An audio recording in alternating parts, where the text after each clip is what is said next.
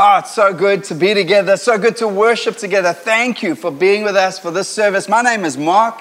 I'm one of the pastors at Life Changers Church, which meets across the city of Cape Town. I'm married to Candace, and we love the fact that we get to lead and be a part of this courageous community. Can I just give a shout out to this community? We put a notice out this week that actually we love the fact that we've been given recognition as essential workers. We love the fact that they have celebrated religious freedoms in our nation. We love the fact that our president called us to pray for our nation. What a privilege. But as we processed and understood everything and all the implications of what it would mean for our mission and our mandate as a local church to meet at this time, we felt it is best for us to not meet physically at this time. But we can meet in these ways. So we're going to keep trusting God for our mission to reach far, raise up, and release wide at this time through the mediums and the vehicles that God has given us at this time. But I love the courage of our community to stand up and say, we're going to be a part of this story. Thank you for rising up. Thank you for coming out to Bible College on Monday, being with Gabe behind all his fancy books and teaching from Ephesians and all the spiritual blessings that we have in Jesus already been given. Jump in, be a part of that. Monday night, 7:30. And then on a Wednesday night at 7:30, for just 45 minutes, we are gathering for prayer and worship.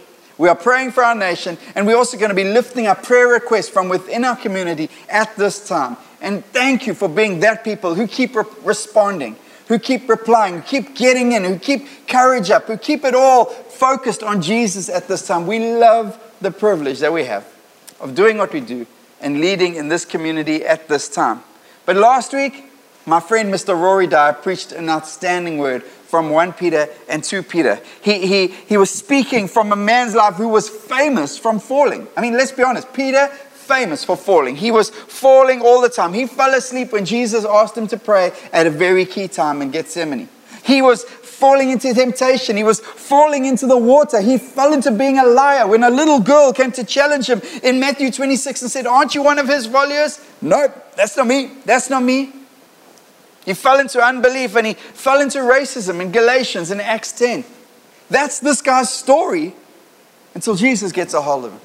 Until the Spirit of God comes upon him and into him and he starts speaking the word of God with courage. And that same guy, a failure and a faller, gets to write one of the last 3 books of the Bible. What an incredible thing. You know what he says in that book? And you know what he challenges? He challenges the church to stand amidst trial and challenge, to face up to the challenges, to accept that there will be some unjust decisions in our lives, and God's going to call you to still submit to authorities, and he's not going to say you're going to love it, but he will be with you. This guy had a revelation of the grace of God. He put it this way in 1 Peter chapter 5, verse 10. And the God of all grace, who called you to his eternal glory in Christ, after you have suffered a little while, will himself restore you and make you strong, firm, and steadfast. Don't you want that legacy? My dad, my mom, my business leader, partner was strong, firm, and steadfast through the Corona days. Why? Because he had a revelation. She had a revelation of the glory and the grace of God at this time. And Rory's challenge? Well, let's get a theology, a working theology of what it means to be a people who stand amidst trial and challenge. You know, at the start of this year, we take a lot of time to pray and say, God, what is it that you are speaking to us? What is it that you are putting to us as a community? And I spoke about the fact that God was calling us to life and life abundant. And it's from John 10:10. We said in 2020, we're going back to 10:10. And it went like this. John 10:10, the thief comes only to steal and kill and destroy. But I have come, Jesus is saying, I have come that they may have life and have it to the full. Other versions have it in abundance. Oh, Mark, you got that one wrong. No, I didn't. Not even in the slightest. God still got abundant life for us in 2020. And if we'll take a hold of him, if we'll get a revelation from his word of his goodness, his character, and his nature, and his call to stand and heed that call at this time, we'll see his life and we'll testify. And the testimony of us, they were strong, they were firm, and they were steadfast. Can I pray for us right now? Maybe say, Mark, you look pumped, but I don't know if I'm pumped. I want to pray for you right now, wherever you're at. Why don't you close your eyes And won't you even put your hands out and just receive God's grace and His goodness this morning? God, I pray for those whose arms are feeling feeble. Their knees are feeling a little bit weak. Their thoughts are wavering and they're distracted. And depression might even be at the door saying, I want in to your soul, to your peace. I want in. I pray your strength. I pray your courage. I pray your character. I pray Spirit of God come upon them. And I pray Isaiah chapter 40, which speaks of the Lord who is the everlasting God, the creator of it all. He never grows weak and weary. And as I pray for you now, I pray a revelation of the one who is above you and beyond you and upon you, who never grows weak and weary. Maybe you're weak and weary now.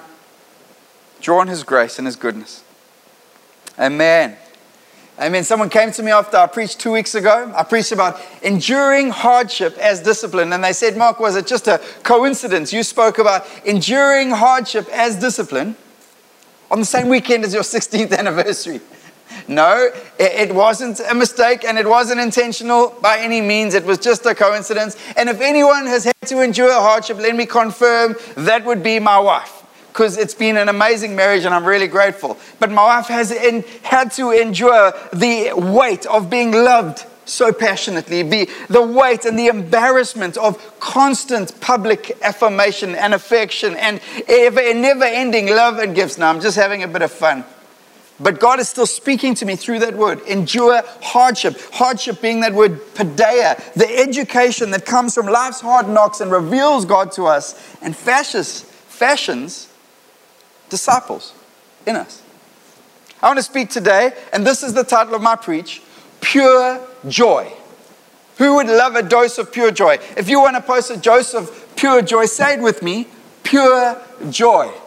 Maybe if you're an Instagrammer, immediately an image comes to mind because that's what your world revolves around. It's images, it's a speedboat, it's the couple in the speedboat traveling between the islands, eating kiwi fruit and strawberries, hair blowing in the wind. The sea is perfect, there's no corona, life is great. Pure joy if you're a Facebooker. It's, a big story that looks great. You read the first 3 lines, the last 3 lines, and you comment, pure joy, that's amazing. Who knows if it's fake news, real news, but it's pure joy. Maybe in lockdown level 3, pure joy is a haircut for some. Yes, just as simple as a haircut. Maybe it's a 2-hour surf around the Gulf. I don't know. But the Bible speaks of this amazing thing called pure joy, and it's written in James chapter 1, and the writer is James. He's Jesus' brother, not like his brother, cousin, or his actual brother. Amazing thing about James, he didn't believe in Jesus while Jesus was on this earth preaching His gospel. He didn't believe He was the Messiah. He struggled. But imagine the pressure of growing up with Jesus as your brother, someone who never sinned, never lied, even as a kid. Who broke the window, boys? James, it was Jesus. Mom going, James, on history, probably wasn't.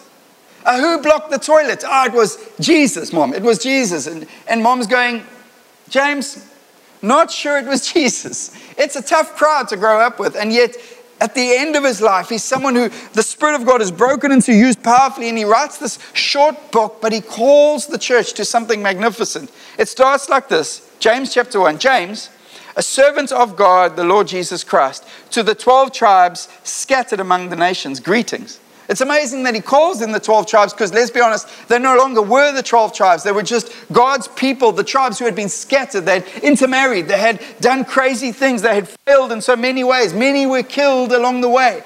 And yet he reinforces that there were still those who there was an inheritance for.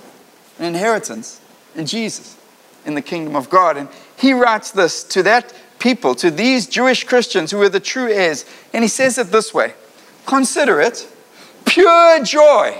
I mean, it sounds good. My brothers and sisters, they are teed up. This is going to be good. He's going to tell us how we can get pure joy. Whenever you face trials of many kinds. Because you know that the testing of your faith produces perseverance. Let perseverance finish its work so that you may be mature and complete, not lacking anything. This is one of those times the Bible gets you. This is one of those times the scripture shared and no one's going hashtag blessed life, hashtag great adventure, hashtag epic, hashtag the good life. No, that we want the pure joy. We just don't really want the many trials. Is that okay, Mark? Well, I didn't write the Bible. The Spirit of God inspired Len, wrote the Bible, and he calls us to this thing. And Jesus' brother James says actually his readers were in trouble. They had discriminated against the poor. They had lost control of their tongues and they'd become arrogant with their work colleagues. But first and foremost, they were facing many, many trials. So he just shoots out the gates and he says, consider it pure joy. So how, for the Christian, is he saying consider it pure joy? Well, let's go back to our scripture 2 weeks ago, Hebrews 12, verse 7, and it says this, enjoy hardship as discipline. God is treating you as his children, for children are not disciplined by, for what children are not disciplined by their father. You see, how you face the trials and tribulations in your life will affect your spiritual growth. They won't just affect it, they will have a profound effect. And it's not just engaging the hardship, it's the mindset, it's the consideration you put in place. That when you enjoy a hardship, endure it as discipline. Don't just endure it. Because you can endure it as persecution and you respond one way. You can endure it in many different ways and it will lead to many different responses. But the Bible says, enjoy hardship as discipline. Why? Because there's a loving Father on the other side of any hardship, any pain, any trial, and any tribulation. And yes, these corona times have been all of those things. For some, it's businesses that are still on a knife edge. For others, it's decreased salaries. For others, it's family that are not well. Others, it's anxiety around all that is going on. But I want to tell you that when we fashion our mindset, God says, I'm going to do something in your life. It's going to be spectacular. It's going to be a sign and a wonder. You will grow. You will become strong. You will become mature. It says growth, you're going to become more like Jesus. You're going to have more sanctification in your life. You're going to have more humility and you're going to have more of God. You see, the Bible says we actually need trials and challenges in our lives in order for us to grow spiritually. We need them. They're not just optional extras. I'll have the Christian life without spiritual growth, without challenge or trial. You know what you get then? No growth. And so he challenges us. There's no e-learning course. There's no, can I do the spiritual growth formation through suffering in a week? Crash course. I can just get it over with. There's none of it. The Bible just says, and James reinforces it in James 1 verse 4. He says, let perseverance finish its work so that you may be mature and complete, not lacking anything. Again, would love that legacy in my life. Not lacking anything. I'm not sure I'll ever get there, but James says it's possible when you face trials and you persevere and you keep your eyes fixed on Jesus. And you face trials as pure joy in your life, because on the other side of that journey and the persevering, there will be something of a completeness in your life. See, what do trials and challenges and tribulations and troubles do in our life? Well, they shake us. They disturb complacency. Anyone had complacency disturbed in the last couple months? They disturb our love for the world because all of a sudden the promises of the world start to fail. That job that held so much promise for you, all of a sudden taken away. The dreams, the car that brought joy, but haven't been able to drive it in 2 months, so paying for it wasn't so lacquer. They make us see that we need Jesus every day, not just on Sundays. They help us discover our weaknesses because they get exposed and pressure comes and our weaknesses pop out. They help us see ourselves as we truly are without the marks that sometimes we even fool ourselves with. They humble us. They make us depend on God and learn to trust Him in a new levels we've never known before. Trials. If we will endure them as hardship, if we will consider them pure joy, there's a journey to be like Jesus. 3 quick points about facing trials. First and foremost, we need trials to grow spiritually. I've said this, but there is no growth unless we face up to these trials. And Jesus says, I'm so committed to you being like my son, Jesus. I'm going to allow things to come in life. Let's speak about that. Who sends trials, Mark? Is it the devil or is it God? Well, Job chapter 1, and Michael Eaton claims it up. Job chapter 1 and Job chapter 2. Michael Eaton puts it this way. The devil sends trials because he hates you. That's what John 10:10 says. But God allows them because He loves you. The devil sends trials to damage you, but God allows trials to strengthen you. take that as a promise and say, God, what are you doing in my life? Beyond that as well, we live in a fallen world. We know that we aren't in heaven yet. And part of the challenge of that is that there's going to be trials in this fallen world. Thirdly, I want to tell you, joy is our weapon. It's a weapon we are called to pick up. And when we consider it, we pick it up and it starts changing our perspectives when we understand the world isn't falling apart. God is fashioning something in our lives. He's pulling us to be more like His Son. So I want to give you, in the next few minutes, a blueprint for facing and navigating trials. Jesus chapter 3, we see, it says this in Matthew chapter 3. Sorry, Jesus chapter 3 is also a good book. Matthew chapter 3 is actually in the Bible. Matthew chapter 3. And a voice from heaven said, see, Jesus just been baptized. The heavens open. And a voice from heaven says, this is my Son, with whom I love. With Him I am well pleased. What has Jesus done of His mission as man? Well, He's lived 30 years as a carpenter. You couldn't say He's done all the miracles. He's done no miracles. And yet God speaks and affirms Him. You would think, yes, He's arrived. No, but what happens in the very next chapter? Chapter 4, verse 1. It says, Jesus is tested in the wilderness. Verse 1. Then Jesus was led by the Spirit into the wilderness to be tempted by the devil. Other versions say tested or challenged. Verse 2, after fasting 40 days and 40 nights, He was hungry. I like that second verse.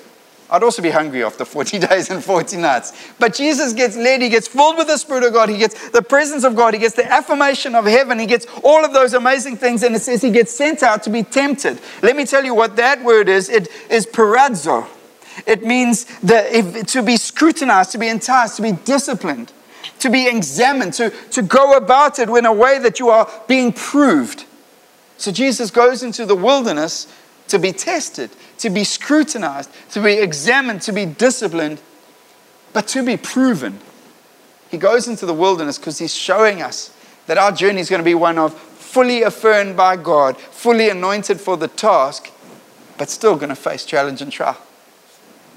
See, the enemy comes to him in a weakened state. 40 days of fasting. The enemy is going to come to you sometimes in a weakened state. The enemy comes to him when he's in discomfort. You see, in our world and in my space sometimes, comfort is an idol.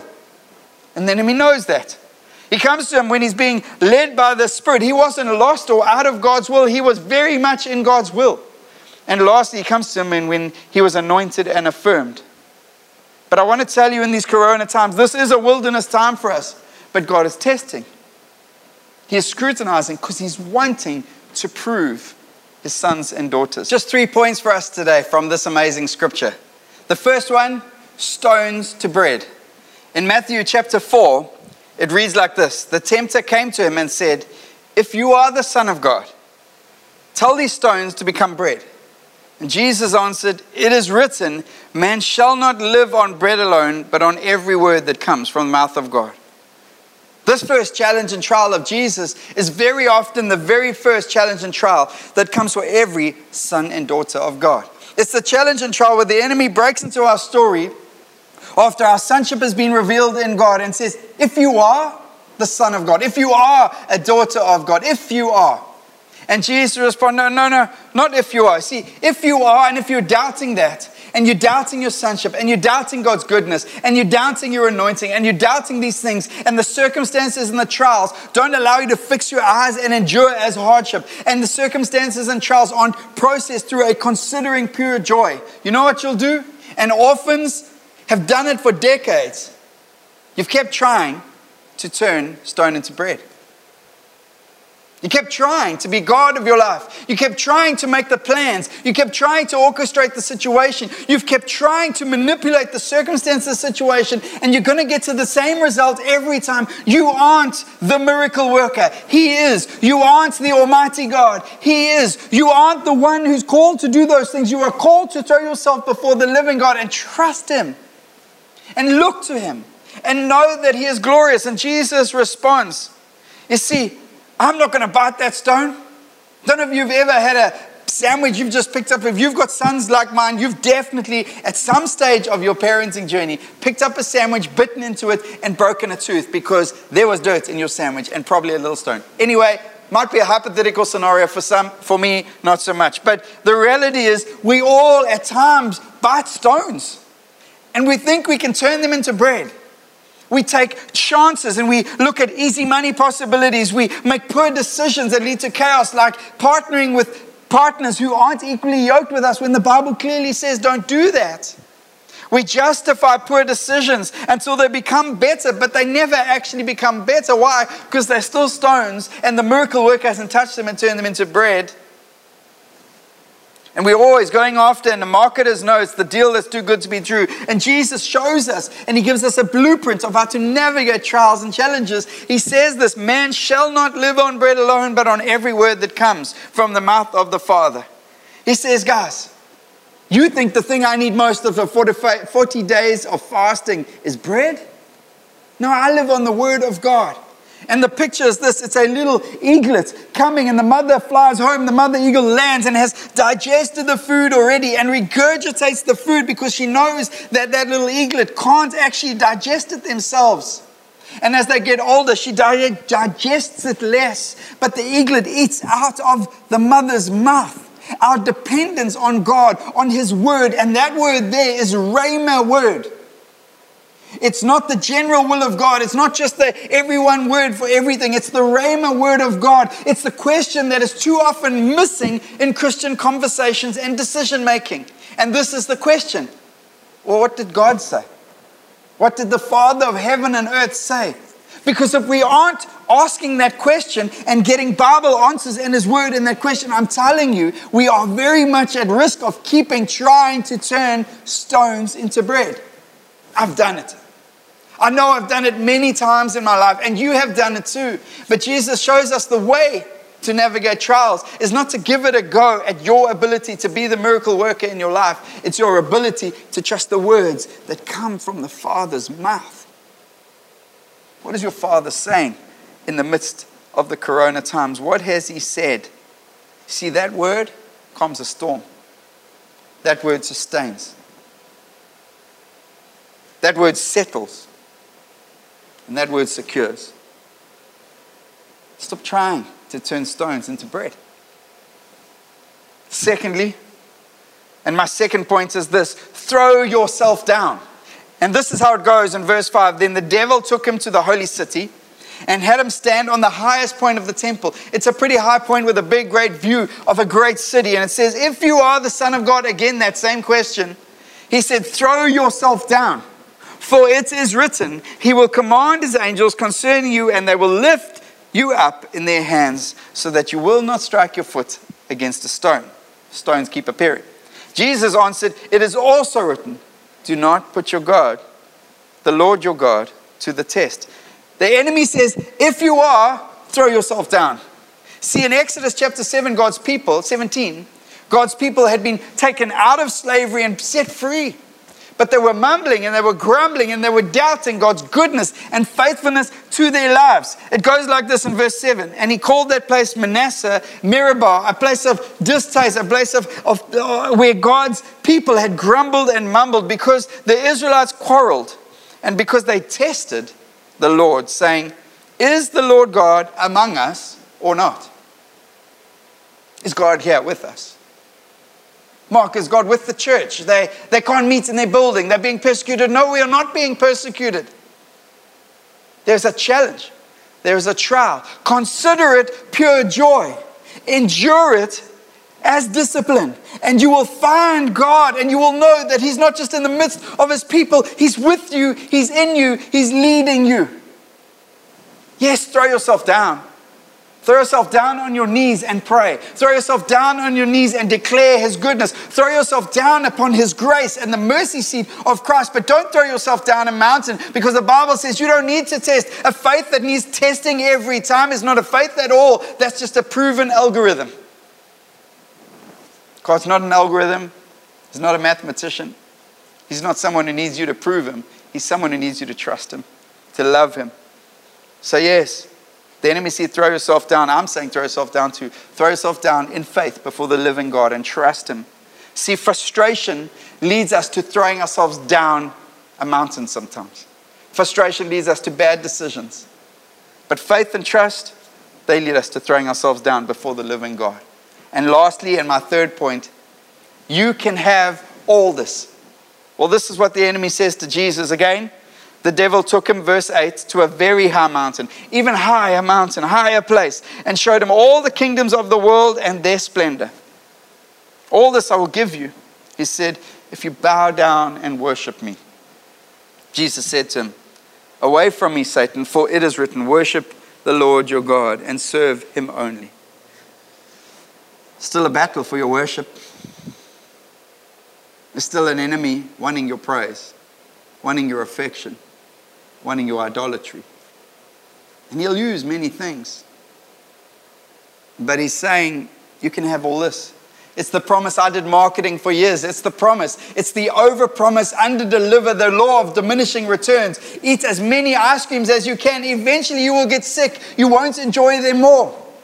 That's the practical man's law. But Jesus is saying, no, Satan, get away from me. See, James speaks about that in James 4 verse 10. It says, submit yourselves then to God, resist the devil, and he will flee from you. I've seen so many people command the enemy out of Durban, command the enemy out of Satan, of Cape Town. He's still there. My job is to resist. My job is to say, away at this time. And you have the authority to do it too. How to face trials? Send the enemy away. Don't entertain him. Don't throw a tea party for him. Send him away. And Jesus says this, for it is written. You can only say that if you know what's written. I want to tell you at this time, your foundations are being exposed and mine are too. And you cannot build a house on another man's foundations, another building's foundations. You have to build your foundations in the Word of God. And if this challenge and this trial does anything, I ask and I pray, let it push you toward His Word. Written, given to us as a gift to guide us to the knowledge of God and ultimately to knowing ourselves in that. And lastly, He says actually, worship the Lord your God and serve Him only. At this time, get on with your worship. Get on with your service. Oh, Mark, I can't come to church and worship. That's not what I'm talking about. I'm talking about worshiping God as you work, worshiping God as you dream up solutions for this nation, worshiping God as you speak courage into people's hearts and serve. Mark, I can't come to serving teams on Sunday. I know, but you can serve the world, and that's always been our agenda. So let's get on with that.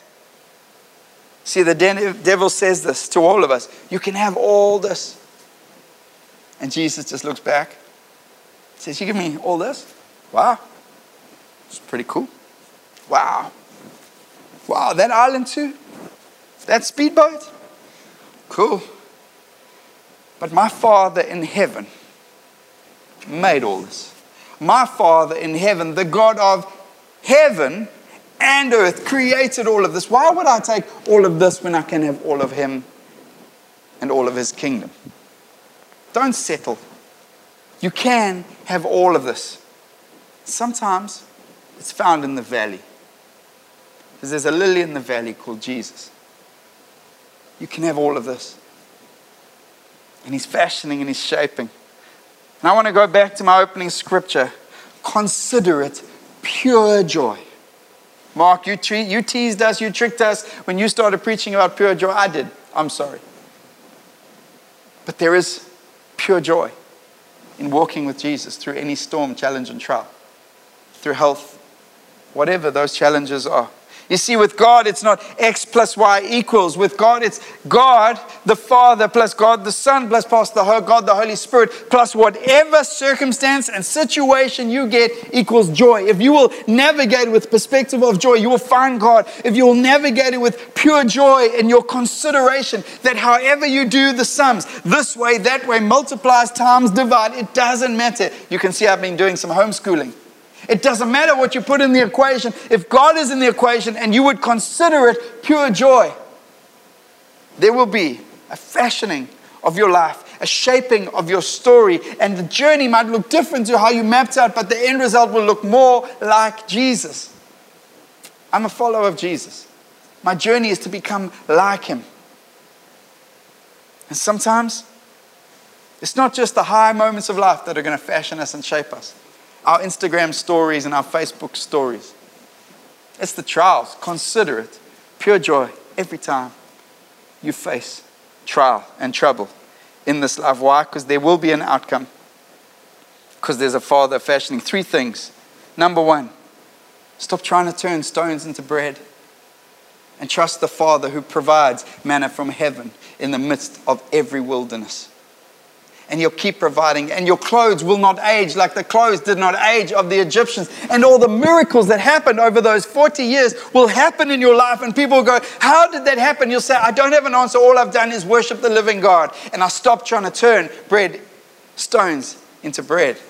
Secondly, throw yourself down. Yes, throw yourself down, but not in the testing of God. Throw yourself down in complete and utter trust of the living God, that He is in control of every detail. Throw yourself down in worship, in praise, and in prayer at this time, and allow Him to fashion a worshiper in you in these days.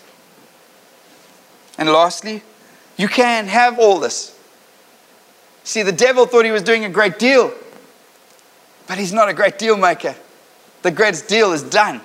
There never will be another deal, because there was a trial faced by my Savior. And Isaiah 53 describes it this way: He was oppressed and afflicted, yet He did not open His mouth. He was led like a lamb to the slaughter, and as a sheep before its shearers is silent, He did not open His mouth. You see, He faced the trial I'll never have to face. He paid a price I'll never have to face. And you know how He faced it? With His mouth shut. Trusting His Father. And yes, He cried out, Father, not my will, but your will be done. Why?